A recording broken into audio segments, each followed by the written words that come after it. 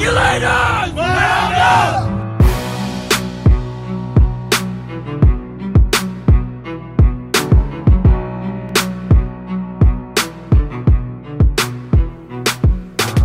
Spring break, bitches! What is up? It is the Regulators Podcast. I am your host, Waldo Waldy. Happy to have you guys here as always. And obviously spring break is going on, free agency is going on, a lot of things. But while we're on the topic of spring break, I think I need to put out a small PSA just to represent for my 305s, a lot of people down in South Florida who... We get all these messages, all these texts, and all these DMs from people who live outside of Florida, and they see the nonsense that's going on down in South Beach, and, you know, curfew's been put in place and all kinds of crazy stuff. And listen, that ain't us. That is not us. I assure you, nobody who's from Miami is hanging out in South Beach right now. There are a couple of times a year where most of us actually try to get away from the city, and one of those times is spring break. And all that stuff that's going on the other side of the bridge, we ain't got nothing to do with that. So while you're sitting there judging and talking about the, you know, ratchet crap that's going on in South Beach, guess what, boo-boo? These people taking a Spirit flight home on Tuesday, so they're going to be your problem again, because I assure you that ain't us. But just wanted to get that off my chest. So if you've listened to the podcast before, if you follow us on Twitter, you know that we do a lot of giveaways. We've given away some cash, we've given away different merchandise, we've given away jerseys, including signed jerseys, which brings me to our first order of business today. And we have the opportunity to give away a signed Xavier Howard jersey. And that's what we're going to do. So we asked all of our listeners, all the people who follow us on Twitter, to retweet the post and follow us. And we were going to get you in the running. And listen, I got to find out a better way to do this. If anyone knows, please reach out to me at the show, because manually typing in like 300 people's Twitter handles into a random name generator or wheel spin thingy here is very time consuming. But nevertheless, I have all the names in. I have the wheel. We're ready to go, and we're going to do this. So good luck to everybody who entered the contest, and we're going to go ahead and give away a damn jersey right now. So let's see what we got. It's time to play Bamboozled. Just kidding. No Wicked Wango cards here. All right, here we go. Spin the wheel.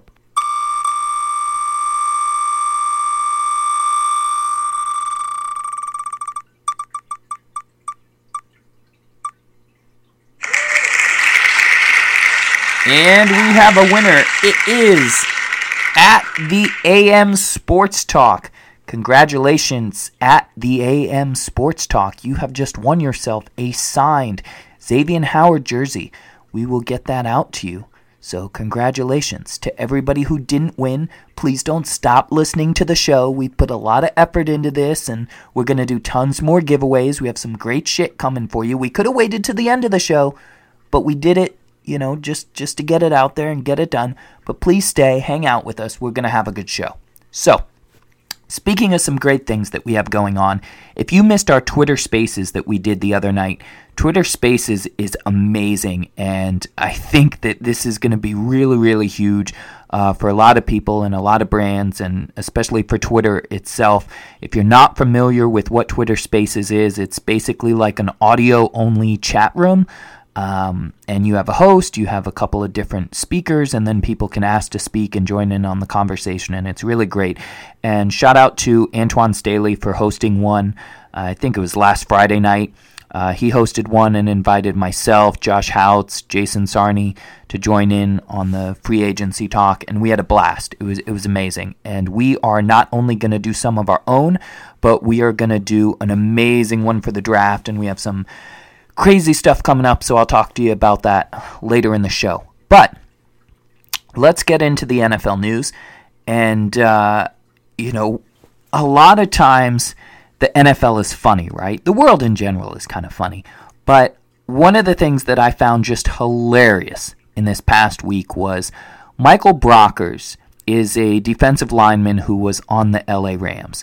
Now, when the Rams made the trade to send Jared Goff to Detroit and to bring in Matt Stafford, he was excited. And he said that, Stafford was a level up on Jared Goff, and he was obviously for good reasons, excited to now have an upgrade. But after he made these statements that Stafford was a level up, he has since been traded to the Detroit Lions and now has had to go back, into the same locker room with Jared Goff. And imagine the roller coaster of emotions. So you find out you're getting a huge upgrade at quarterback, and you're like, oh man, this is great. Now maybe we can get over that hump. The Rams were in the Super Bowl not that long ago, and with Matt Stafford, maybe this is it. We got a great defense. Let's go. And then you go from that high to, listen, we've decided to trade you. Okay, that really sucks. And where am I being traded to? Detroit. Oh, okay. Well, who's the quarterback there? Jared Goff? Damn it, man. That's just, I found that hilarious. So if you didn't catch that, I just wanted to share that nugget. But before we get into all the NFL news and all the transactions and things going on, I've got a lot of requests. A lot of people have asked me, to talk about the whole Deshaun Watson situation. Listen, and let me take a drink for this because it's been a long day and I'm only about 4 or 5 captains in, so not nearly enough. I am not going to speak on the Deshaun Watson situation until there is something to speak on. Anybody who's looking for the TMZ gossipy version of the NFL world, this is not the fucking show for you. I'm going to tell you right now. The allegations are obviously very serious, but nobody has been tried in a court of law. Nobody has been found innocent, guilty, anything. What this show is here to do is cover, obviously, the football implications of anything that happens outside of football. But to date, nothing has happened yet, and I'm not going to get into, how that affects him moving to other teams until he's not a Texan or until a court case is played out. That's not going to happen on our show. So I see your questions, and I try to be polite and everything, but just know that I'm not going near that with a 20-foot pole until that's said and done or there's movement there. But moving on. The restructures are in full effect in the NFL, and I think that it's so funny because if you pay attention, if you really pay attention, you can tell who is playing chess and who is playing checkers. We talked about the Kansas City Chiefs way back when they made that $500 million deal with Patrick Mahomes. And we said, listen, this is a team-friendly deal. It may look on the surface like it's this gaudy, ridiculous contract, but when you get into the minutia of it, it is a great contract. And it allows for so many options for the Kansas City Chiefs, including one that they already took advantage of. So the Kansas City Chiefs have done a restructure of sorts that has created some cap room for them. Patrick Mahomes' cap hit for 2021 is $7.4 million. I'm laughing because that's a joke. You have Patrick Mahomes at a cap hit of $7.4 million. And there will continue to be salaries converted into bonuses and all kinds of other things. And the big TV money is coming, which we'll get into. But you then look at these other teams that have cap hits of $30+ million for their quarterback. And then you have teams that are having huge cap hits for players that aren't even on their team anymore. Jared Goff being one of those. There's such a level of, I don't know what the right word is. I don't want to say ignorance because that's not fair. But there's a lack of understanding amongst NFL fans in general, through no fault of their own, that just there's so much more that goes into a team just than the draft picks and the free agency signing. Sure, that's sexy, right? We all get excited when a splash free agent signing goes down, when a big trade happens and everything. But what happens, they always say the devil is in the details. The devil is in all of those details over years and years and years of managing cap, of understanding how to write contracts, how to properly do things. I mean, you can give any player any amount of money they want if they ask for it in the right way, or if you tell them, listen, what's more important to you? Do you want a 7, 8, 10-year contract, or would you rather make the max this year? Would you rather get a huge signing bonus, or are you what are you concerned with? And then we can write it in a way that benefits both of us. And you look at the teams that have done that and the teams that have not done that. One example is, the New Orleans Saints. Yes, everybody says that, the Saints always end up under the cap. Yeah, every team does, because you have to. You literally have to be under the cap. You can't be over the cap. So every team will find a way to do it, even if they have to cut their whole damn roster. But what happens is you continue to kick that can down the road significantly until it builds up, and it builds up to where, like it did this year, where the Saints were projected to be $100 million over the cap, and then they had to really get skinny and they had to start restructuring a lot of people. Now, fortunately, the good news is in the NFL that you can take the money that's due to a player. Let's say they're owed $10 million this year, and they have 5 years left on their contract. You can break that down, convert it into a bonus, and then spread it out as a $2 million cap hit over the next 5 years. And that's fine until you end up trading or getting rid of those players early, or something happens to them where they're not worth that money and you're still on the hook for either the money and or the dead cap hit.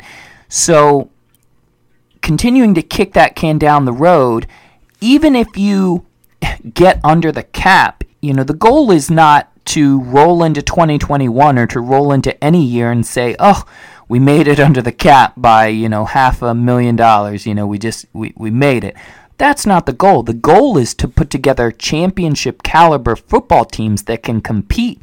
And what you're doing is you're hamstringing your team because, you're able to convert the guys that are currently there, but it makes it harder to sign free agents. It makes it harder to sign long-term extensions for the guys that you would like to extend because they know that you don't have the cash to really give them whatever it is in particular they want, and every player is different, and every player wants different things.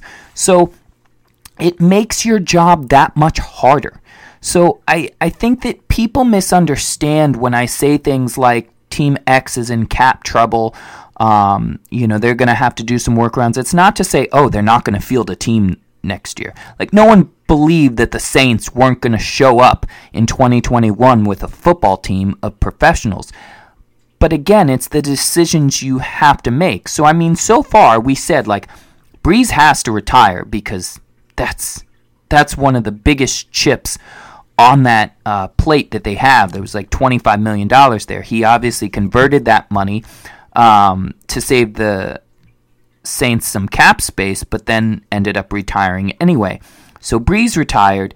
Emmanuel Sanders is gone. Quan Alexander is gone. Janoris Jenkins is gone. Morstead's gone. Jared Cook's gone. Josh Hill, Malcolm Brown, Nick Eason, Wick is gone. Let's see, Vanderlei, I think, is gone as well. And the Saints got fined $700,000 and a 6th-round pick for their COVID violations. And I'm here to tell you, if you're a Saints fan, or even a lot of these other teams that made it under the cap, they're just getting started. By the beginning of league year, they had to get under the cap, right? But you're still going to sign more free agents, and you still have to have money to sign your draft class, which, depending on how many picks you have, et cetera, that's going to be in the millions of dollars as well. So they're not done. And there's still going to be those guys who don't make it out of camp. And I'm not talking about the rookie busts. I'm not talking about the undrafted free agents or the guys who are just... there will be cap casualties and there will be surprise cuts because they need to bring someone in at another position and they have to eliminate somebody. So it's that person's time on the chopping block. So I assure you, these teams are just getting started. So don't breathe a sigh of relief just yet if your favorite player has not been cut and you thought that he was possibly being cut, it's a long time between now and the beginning of September and that first week 1. So I wouldn't be buying any player jerseys just yet. Always go with the custom. Custom's the way to go anyway. You want to go with the customs. Too many past jerseys of players that the second you buy them, there's nothing you can do.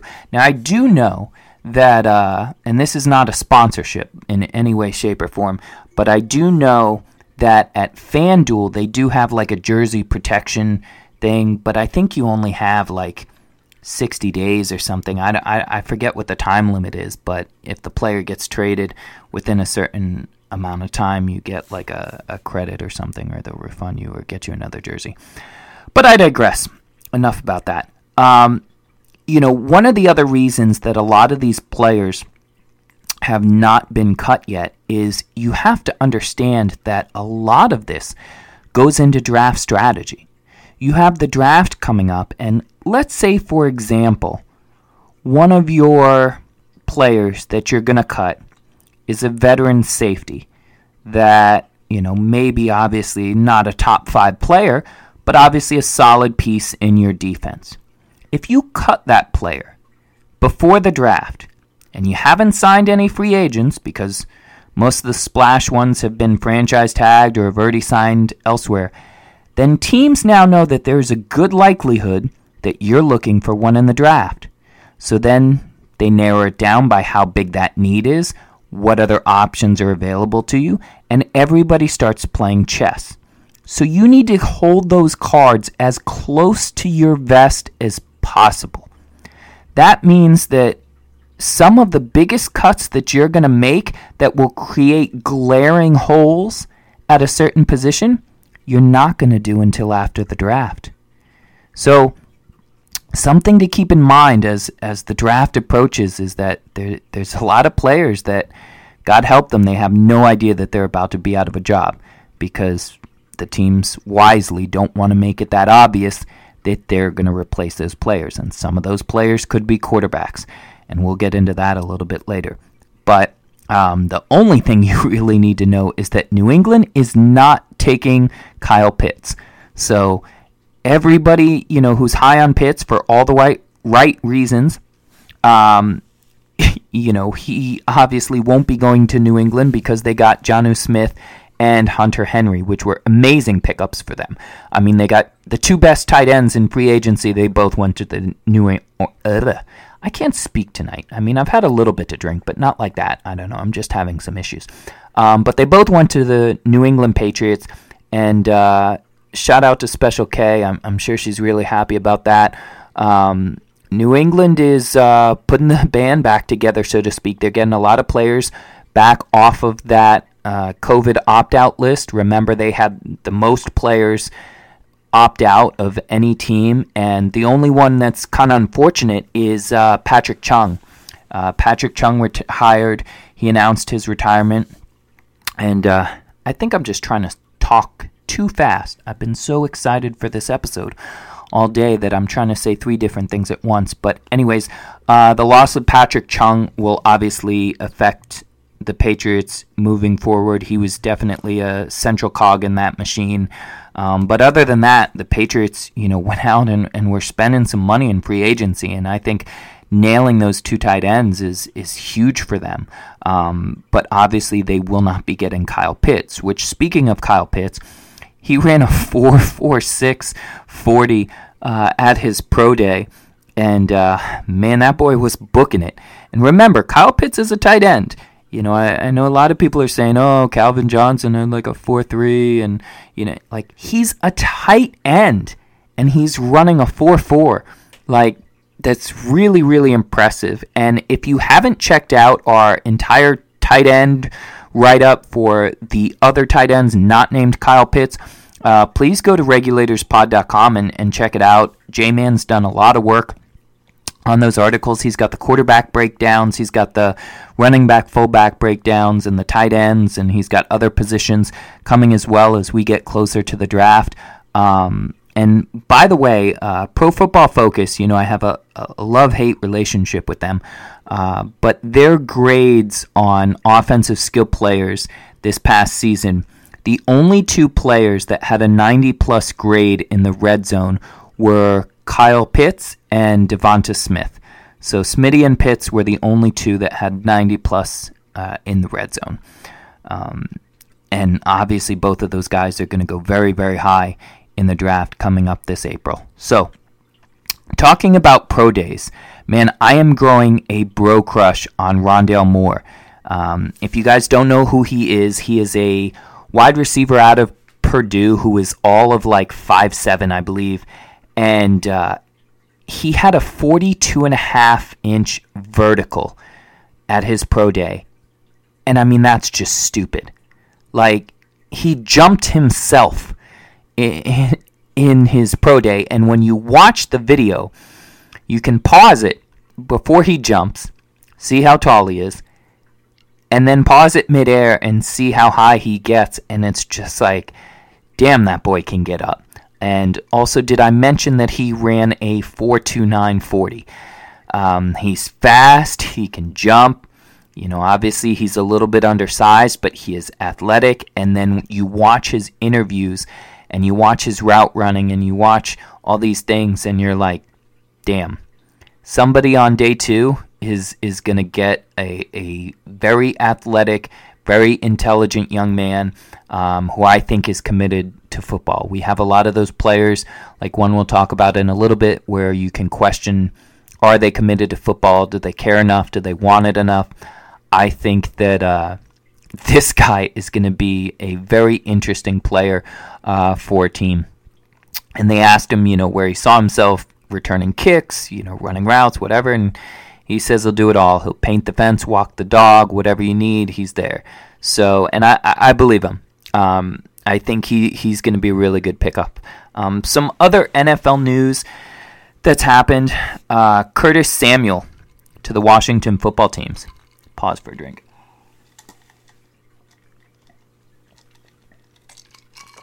And I'm not editing that out of the show. I got to take a drink. But it's real life here. So cheers to you if you're drinking. If you're listening first thing Wednesday morning, like most of our early hardcore grinding podcasters, you're probably not drinking, but I'll drink another one for you. But if you can sneak one in while the boss isn't looking, or if you are the boss, mazel tov. So I think Curtis Samuel to Washington is huge. Obviously, you've got Fitzmagic there now, and I think those two can be a lethal combination. Curtis Samuel was my personal number one free agent wide receiver. I wanted him more than anybody else. If I was a team that was wide receiver needy, I would have definitely pegged Curtis Samuel. But I think he's going to do great with a quarterback who is not afraid to chuck it up in Ryan Fitzpatrick, and that could be very, very good fantasy-wise for you. So Curtis Samuel is someone who definitely jumps up the list in fantasy, which we'll talk about later in the show as well. Now, another one is Philip Lindsay to Houston. Now, I know that I am not someone who has been kind of late to the front office in Houston for appropriate reasons. I mean, they give away DeAndre Hopkins for a chicken salad sandwich, and some of the moves they've made over the past few years have been just atrocious. But there's a new sheriff in town. They got, at least a new GM, new coach, new situation going on over there, and they're trying to right the ship. And I believe that they stole Philip Lindsay. They got Philip Lindsay for $3.25 million, but only $1 million of it guaranteed. You just got a 1K back who is got a permanent chip on his shoulder from being an undrafted free agent, who I think is a stud, and you got him for $1 million guaranteed. In this economy, God bless you. God bless you, Houston Texans. Good move. Good fucking move. Another good fucking move is the Minnesota Vikings got Patrick Peterson. Now, 2 years ago, the Minnesota Vikings, many people outside Minnesota may not know this, but they had one of the best secondaries in the NFL. Some could argue the best secondary. And then what happened was they lost a bunch of players. going into last offseason, they thought about replacing them, and they said, nah, fuck it, let's just see what happens. And what happens was the defense was abysmal. They had one of the most efficient offenses in football that they have seen in years, which it just, if I went through all of the offensive stats and records and things with Minnesota, it would just blow your mind. And we've done it in past shows, and as we get closer to the season, we'll go back over it again. But the defense was killing them last year. And so they go out and they get Patrick Peterson. That's a start. It's a start. It's not the end, but that's a big move for them. So good move for the Minnesota Vikings. So happy if you're a Vikings fan. Now, right before we went on the air, or recorded to go on the air, however you want to say it, I saw that Super Bowl champion Joe Flacco has signed with the Philadelphia Eagles. I think this is a good move. I think this is a great move by Philly because, number one, he's not coming in for a starting job. He's coming in to be a backup. He knows he's going to be a backup. But he's got a world of experience. And regardless of what you think of his arm talent, regardless of what you think of his ability to step in and play meaningful football, the guy won a Super Bowl, and he's been in the league for a very, very long time. And that type of wisdom and that type of understanding, you don't hang around for that long if you don't have something to offer.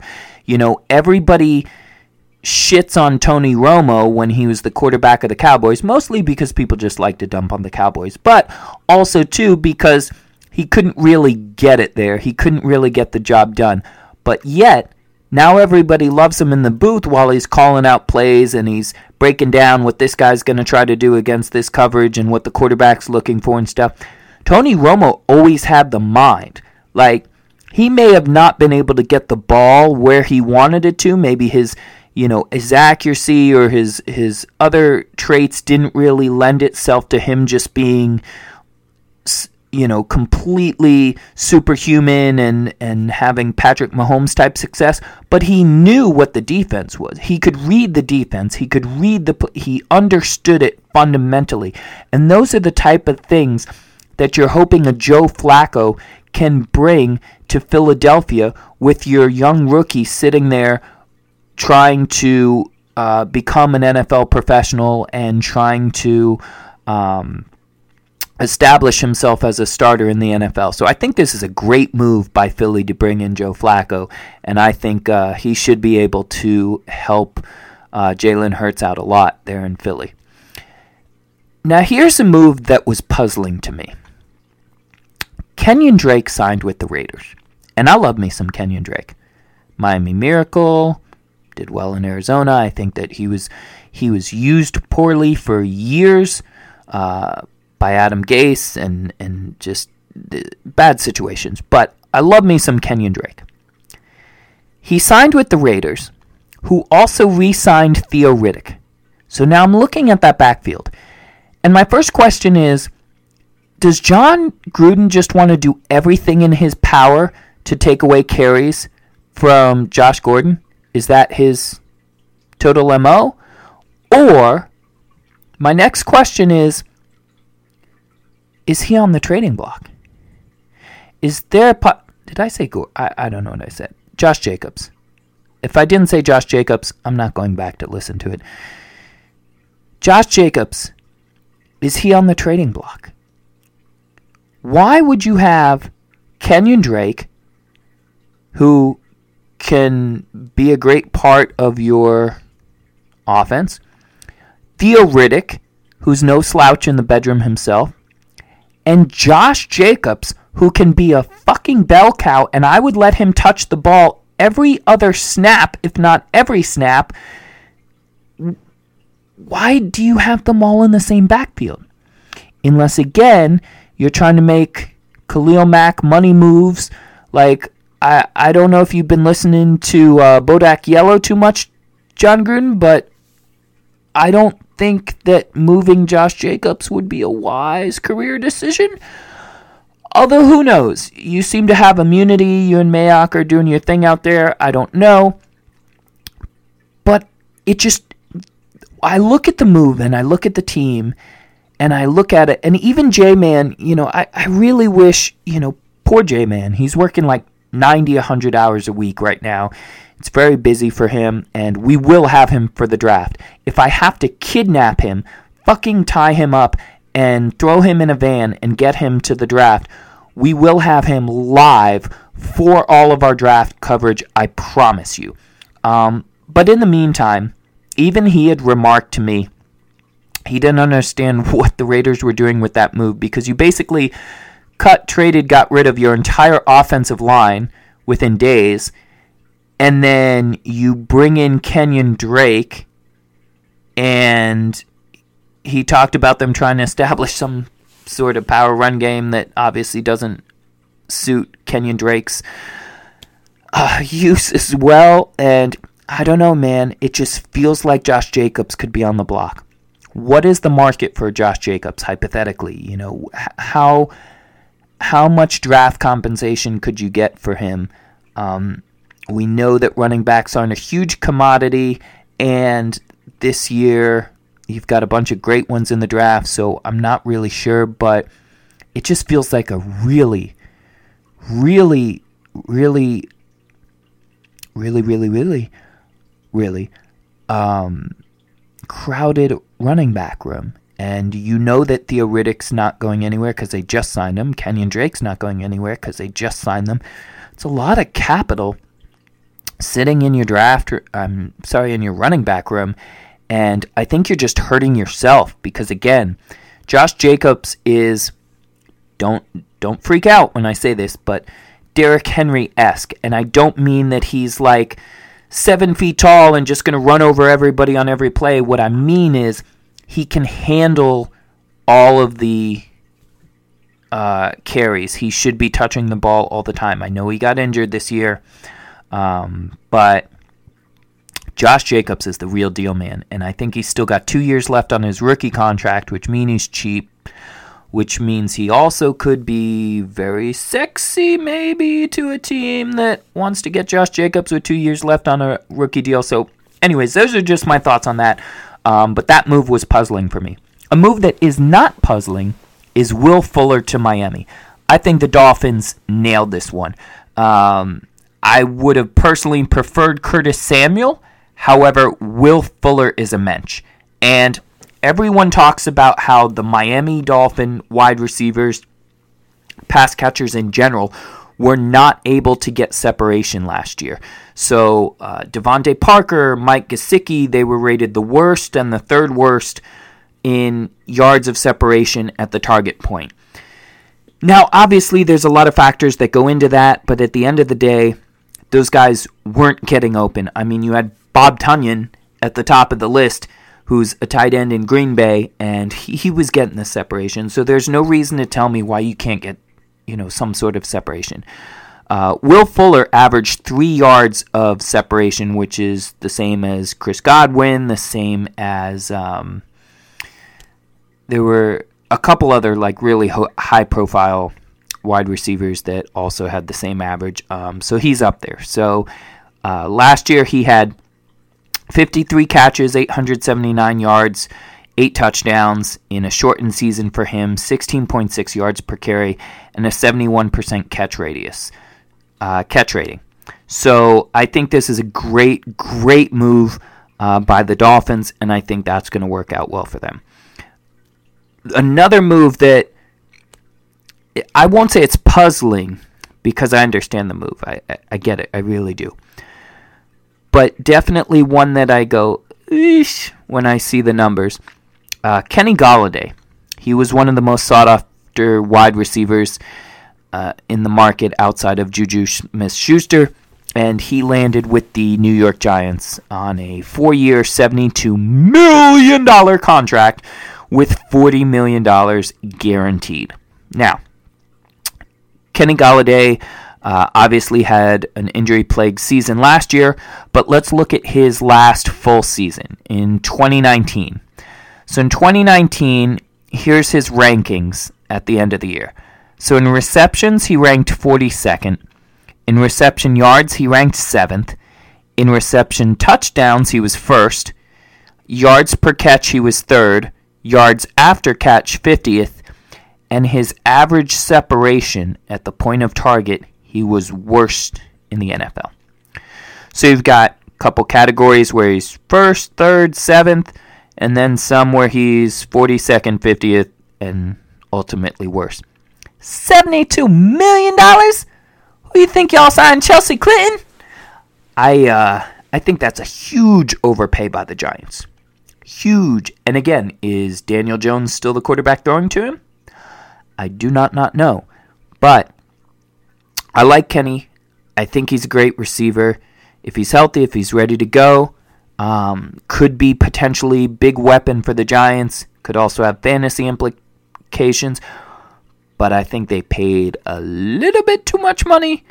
I would understand that after the new TV money comes in, but feels a little bit like overcharged to me. But rounding out one of the other free agent signings that took place is Riley Reiff, offensive tackle, signed with the Cincinnati Bengals, and thank God, man. Jesus, Joe Burrow's got to be sitting there the first few days of free agency watching all these defensive players get signed to the Bengals going, guys, should we discuss how I got hurt? Or do you remember? Like, you were there, right? So, yeah, that's a start. So we got one.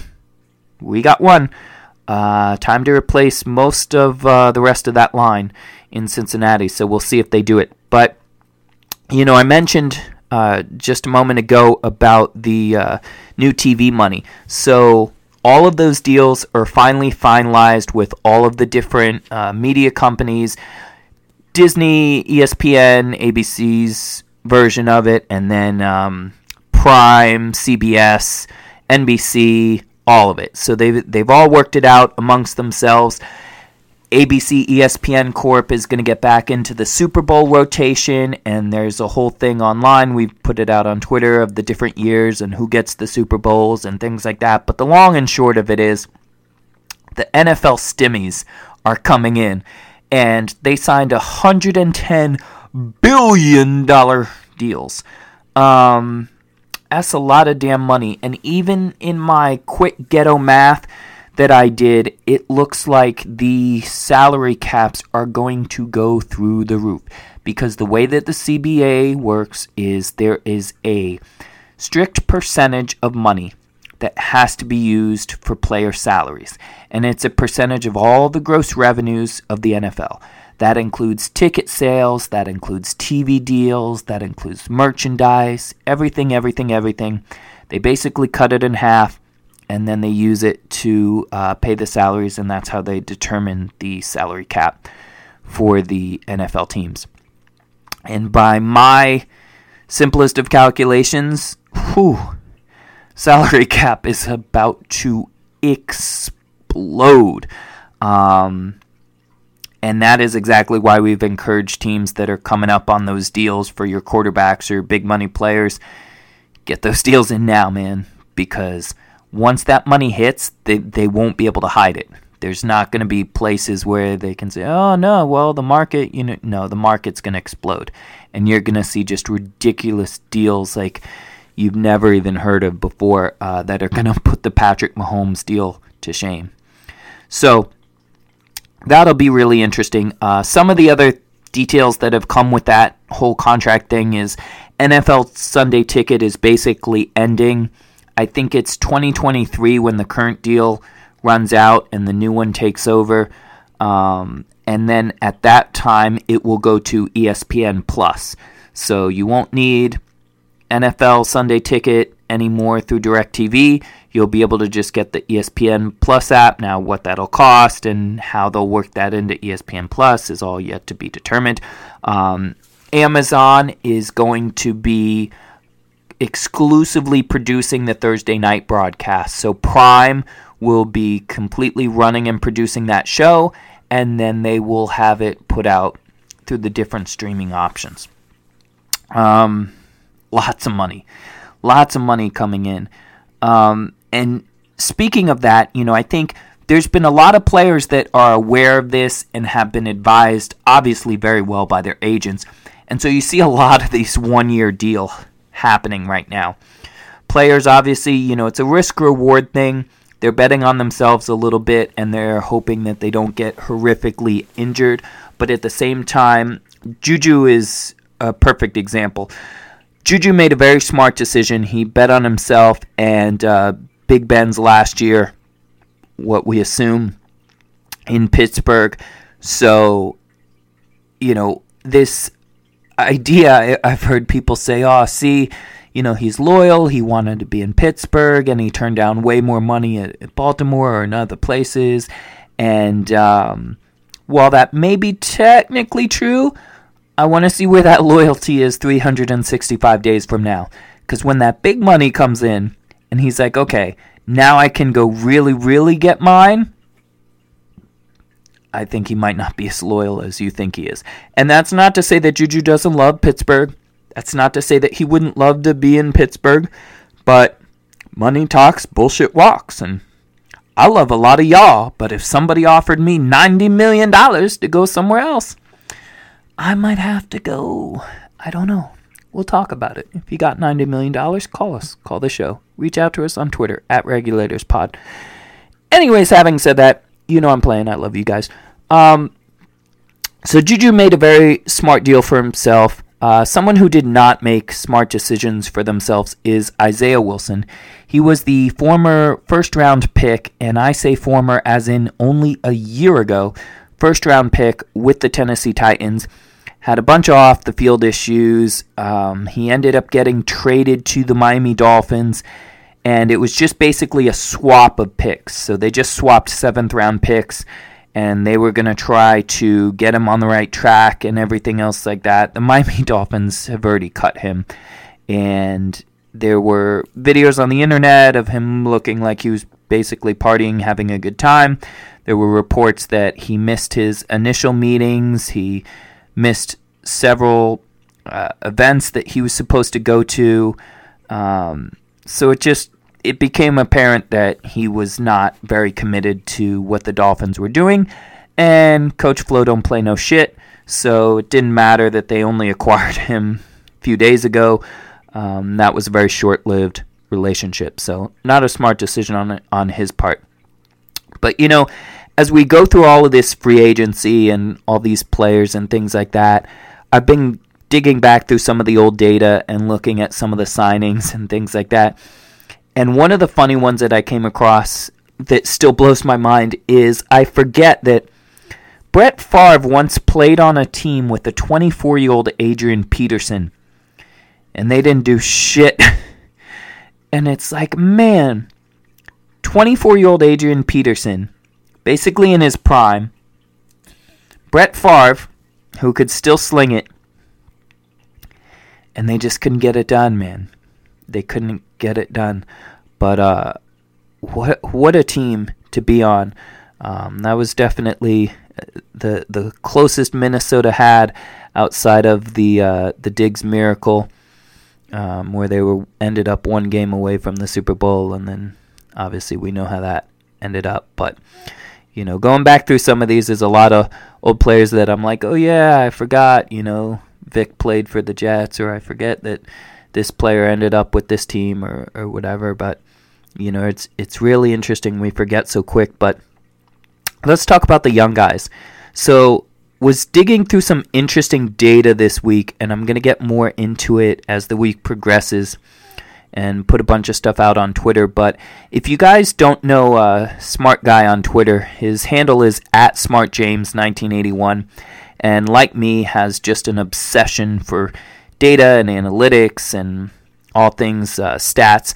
So he hooked me up with a spreadsheet that he was working on with a bunch of data from PFF and some other places, and it basically broke down all of the rookie snaps by every team, by every player, by every position, and then you were able to cross-tabulate that and kind of figure out which teams were, using their rookies the most, which teams were barely using any rookies.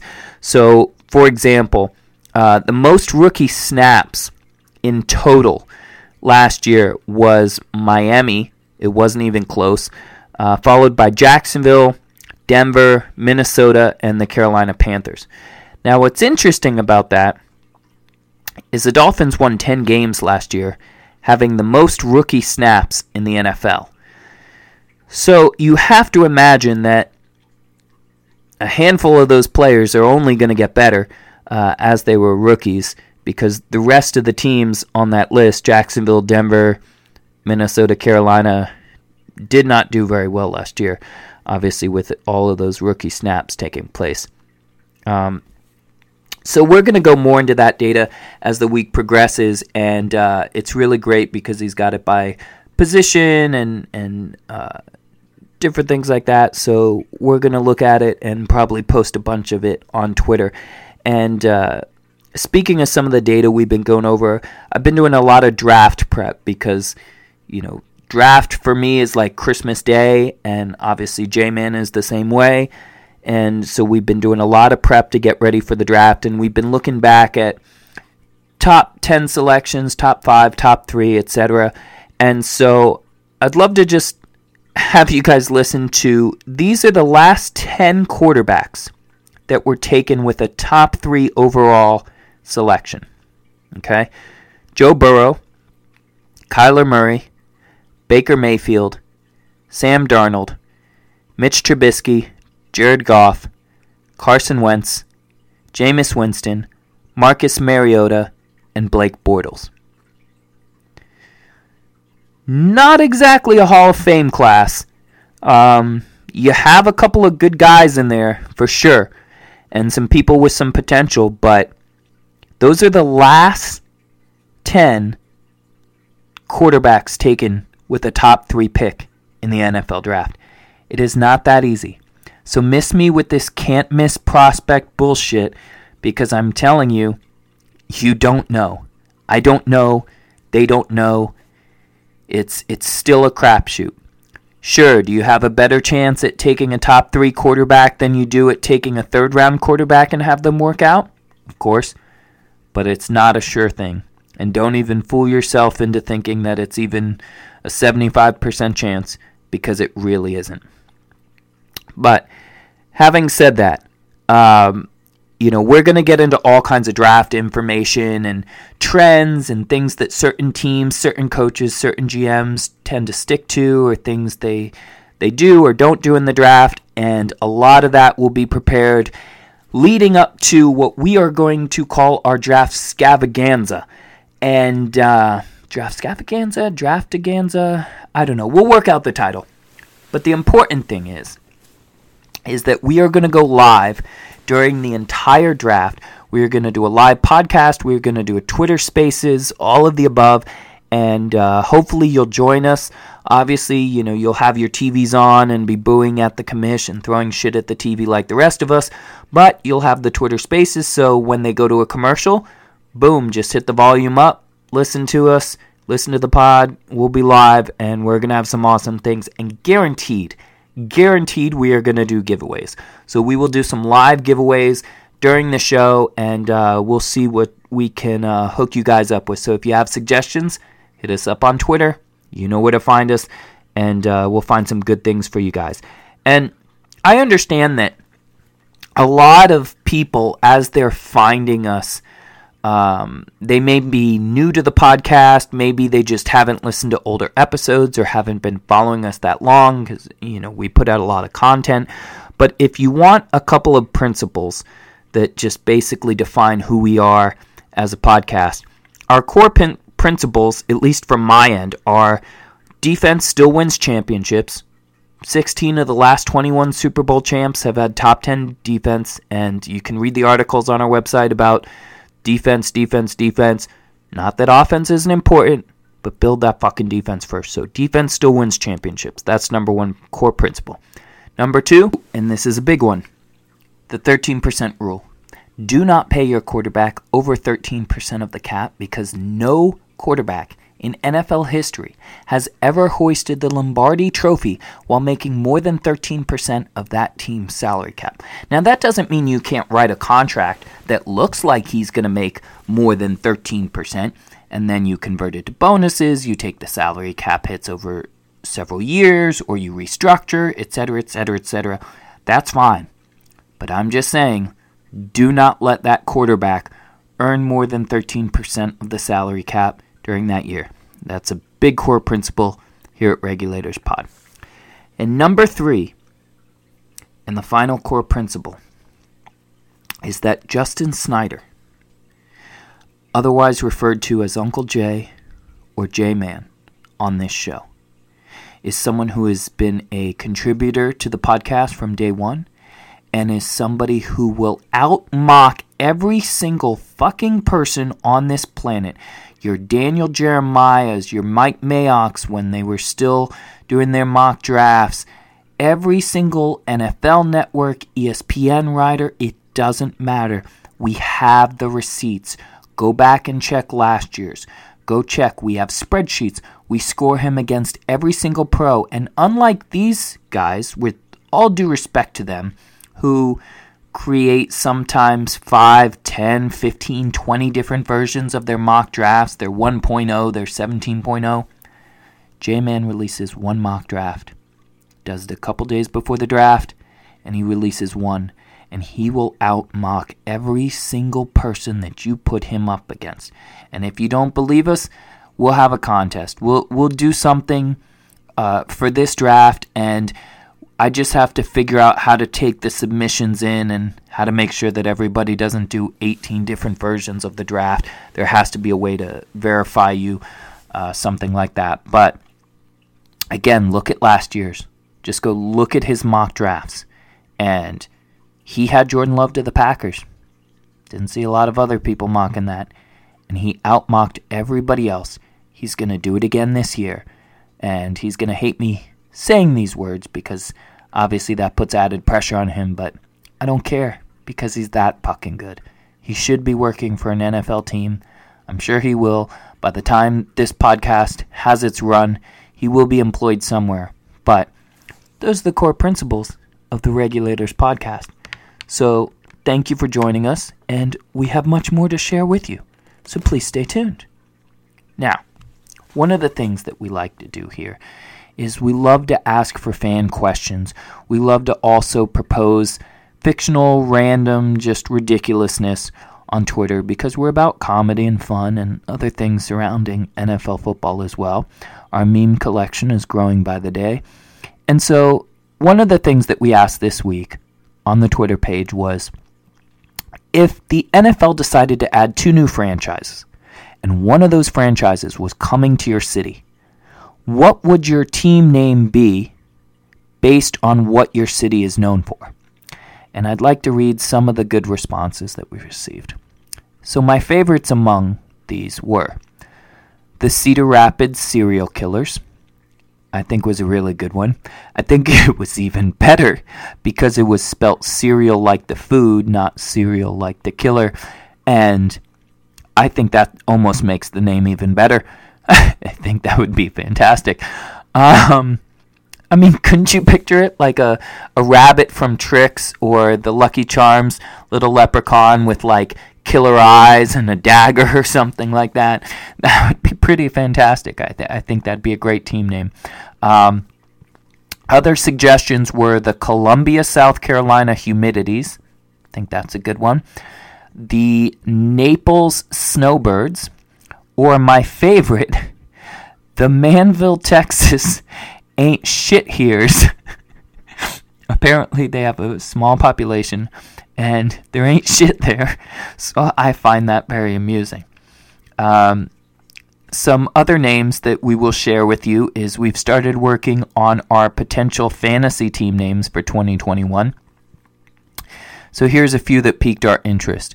The Tour de Lance, I think, is a good one. Getting Smitty with it. Traskadecaphobia is a good one. Urban Legend. It's a nice one if you're a Jags fan. There's Something in My Sala for the Jets fans.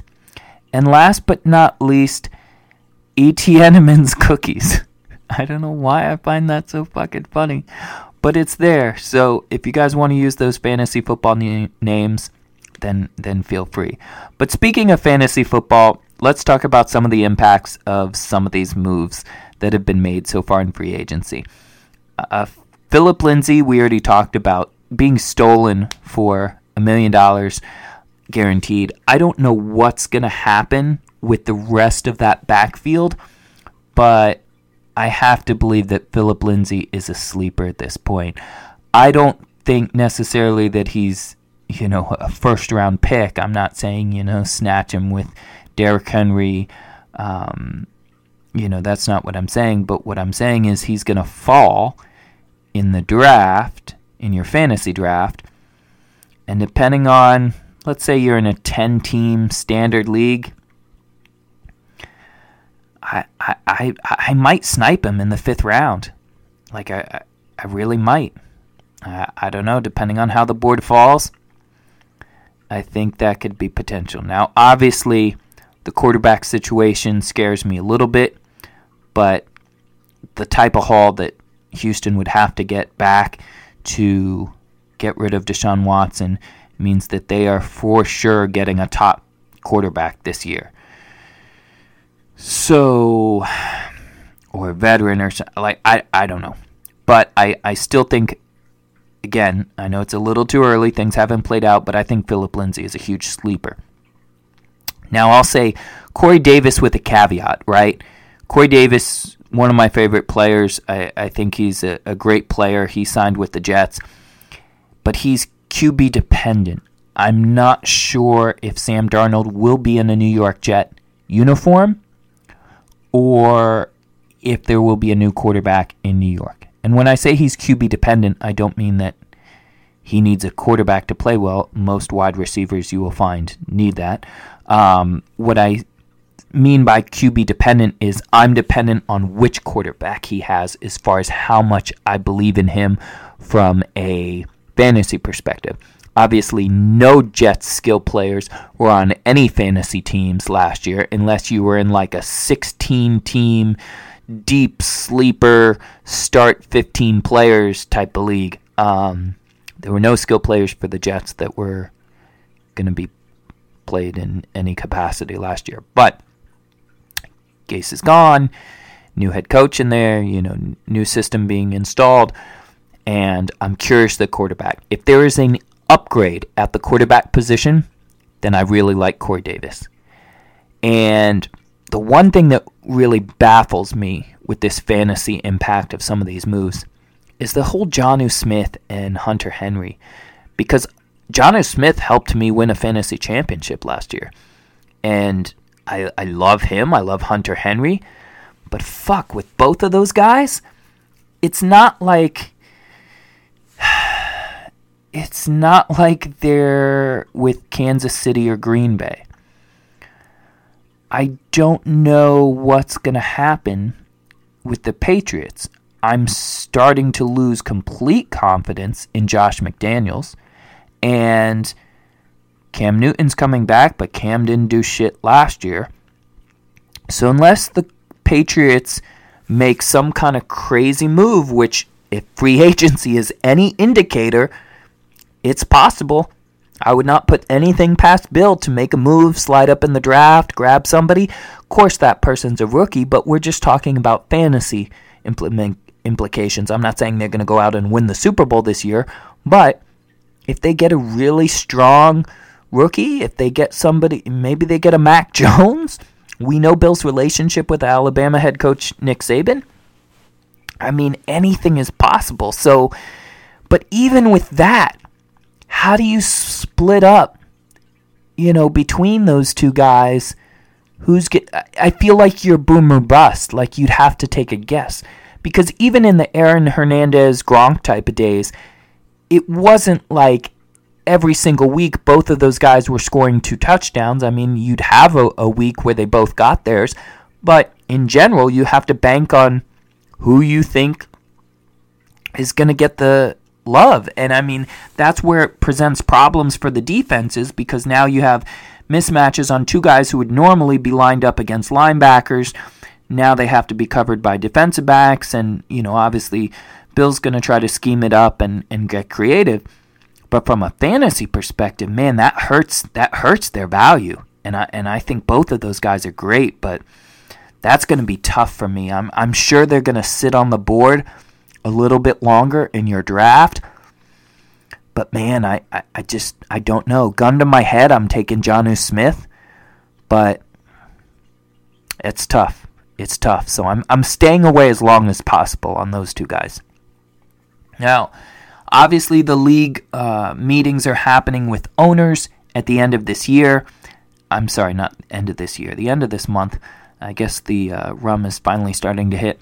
So a lot of things are on the table, including the 17th NFL game. Now, we've been wondering for a while when we're going to get that 17th game. All signs are pointing to we should have it this year. The NFL should have a 17-game schedule for all of the teams this year. It's a great opportunity to automatically boost revenue for the league as they're adding an extra game, extra ticket sales, concessions, etc., etc. I'm sure most of the owners will be behind that, and they've wanted it since the beginning. And they do have the option on the table. So, I think that we're going to see the 17th NFL game implemented. Obviously, we won't know until after the owners' meetings at the end of this month. So, perhaps by not the next podcast, but the one after that, we'll have some more information on that. Now, as the schedule stands right now, the Tampa Bay Buccaneers have the fourth easiest strength of schedule. Now, the schedules aren't out. They haven't figured out who, when, like at what time, what date, etc. But the opponents. All the opponents for the current 16-game schedule have already been figured out. And as of right now, the Tampa Bay Buccaneers have the fourth easiest strength of schedule. So the table is set for them to run it back. And we've seen them obviously do some re-signings and make some extensions with Brady and do some other maneuvering. They could easily run it back. And I say easy tongue-in-cheek. I mean, it's the NFL. Nothing is fucking easy. But easier than the path that some other teams will have. So, we'll have to see how it shakes out if an extra game is added. But as of right now, they have one of the easiest strength of schedules slated for the 2021 season.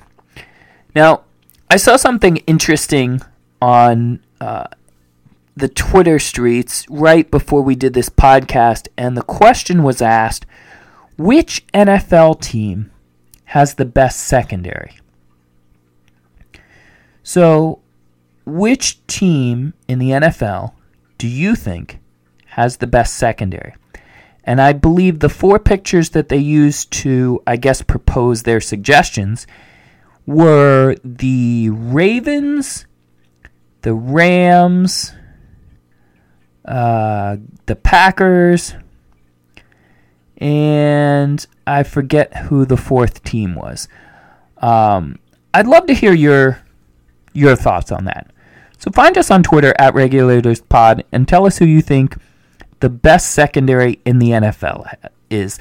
I have opinions on it, but a lot of my opinions are based on research and watching tape and things like that, and that doesn't seem to be valued in the Twitter streets in certain places. But regardless, I would love to actually hear, because there's no right answer. I mean, I can give you examples of why I think it's team A, B, C, or D, but I also understand why people would advocate for one team over the other, and there's lots of different metrics you can look at, and no one team just decimated every single category. So you could make different arguments. So I actually am interested to hear what you guys think, who you think the best secondary is right now, pre-draft, pre the conclusion of free agency and trades and all that other stuff. But as it sits right now, who you think has the best secondary in football. But speaking of secondary, some cap that I saw on the timeline. I can't really say it's cap, as it is just disingenuous. I was reading that PFF put this isn't even the first time they've done this in the past couple weeks, but PFF put out some information and said that since 2011, Richard Sherman is the number one graded cornerback, number one rated in interceptions, etc., and basically he's their top free agent and everybody should just throw money at him. And I have a thought, so I pause for another drink.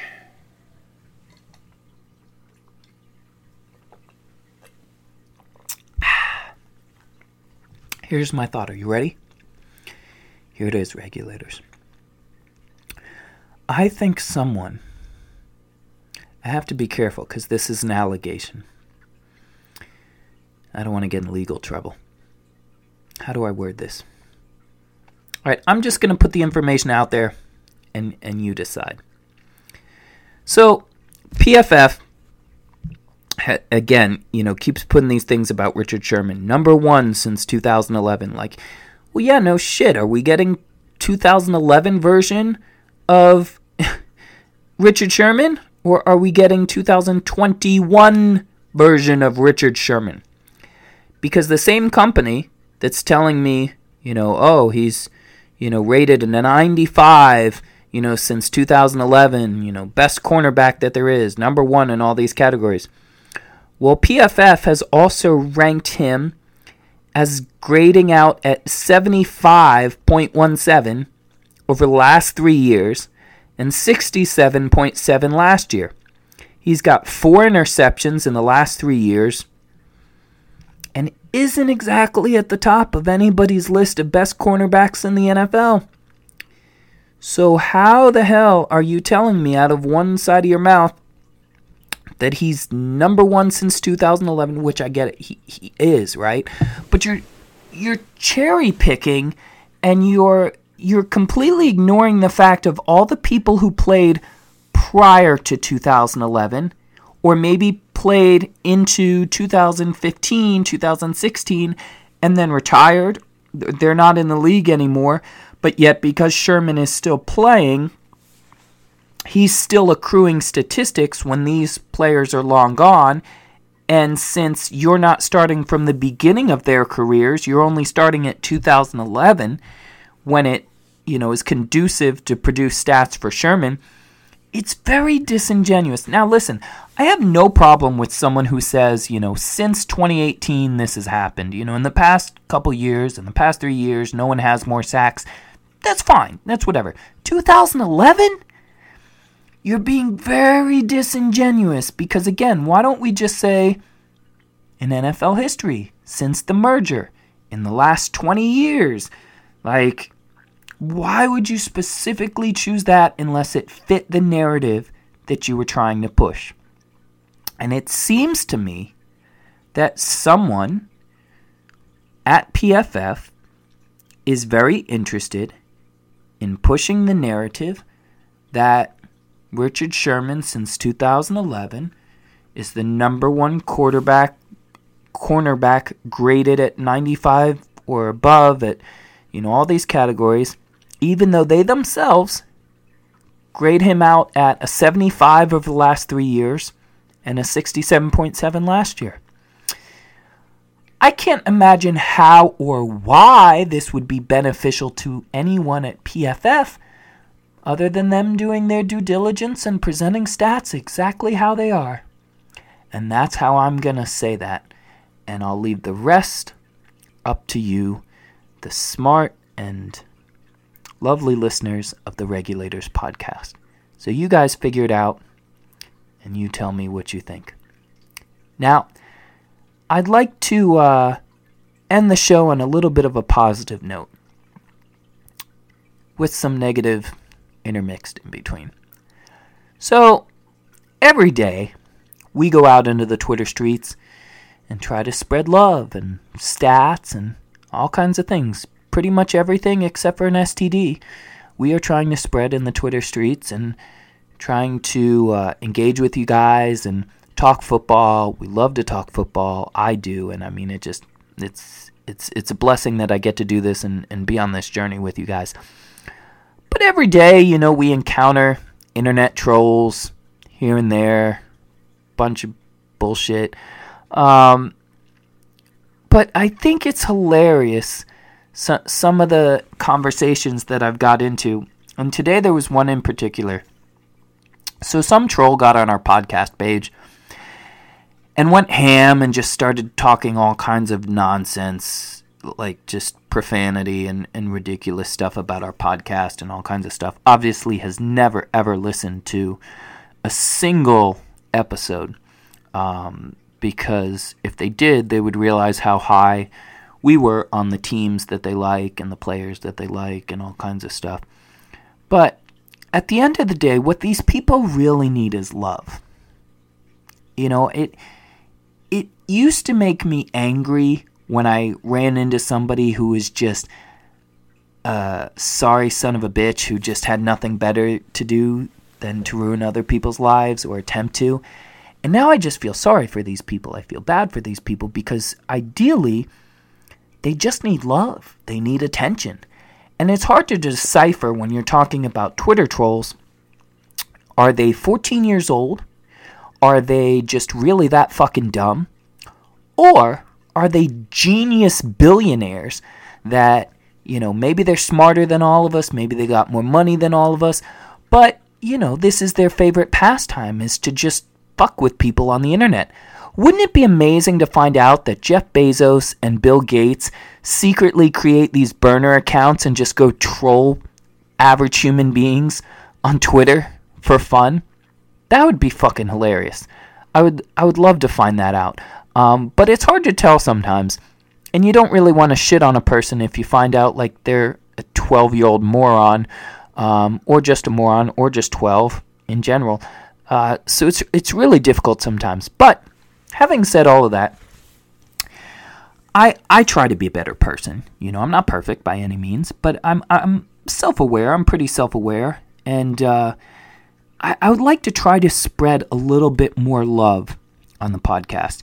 Now, listen, we do a lot of things to try to hook you guys up. We do giveaways like the giveaway we had at the top of the show. And, you know, we're always trying to bring the community, the NFL community, together as a whole. And we got some things we're going to get involved with next week for charity that I'm hoping we can blow up a little bit. But, you know, I'm always trying to make the world a little bit of a better place, just in my small parts, in whatever I can. So here's what I would like to do. Now, the latest internet troll that I had, of course, is random name, bunch of numbers, Twitter profile with literally no followers and no profile picture, and is just a random burner account, which again, we don't know if he's 14 years old, if he's mentally challenged, or if he's Jeff Bezos sitting behind a BlackBerry just roasting people. But here's what I would like to do. I'm going to give out his Twitter handle. And I don't want you to dox this person. I don't want you to attack him. Here's what I would like to suggest. I would like everybody listening to the Regulators podcast to find his Twitter handle and say something just ridiculously nice. And not in a backhanded, passive-aggressive type of way like, oh, you shit on podcasts, I bet you. No. I mean, just seriously. Like, hey, man, I think the Ravens are really awesome, and I like your responses on Twitter. Anything you can come up with. Hey, I hope you have a nice day.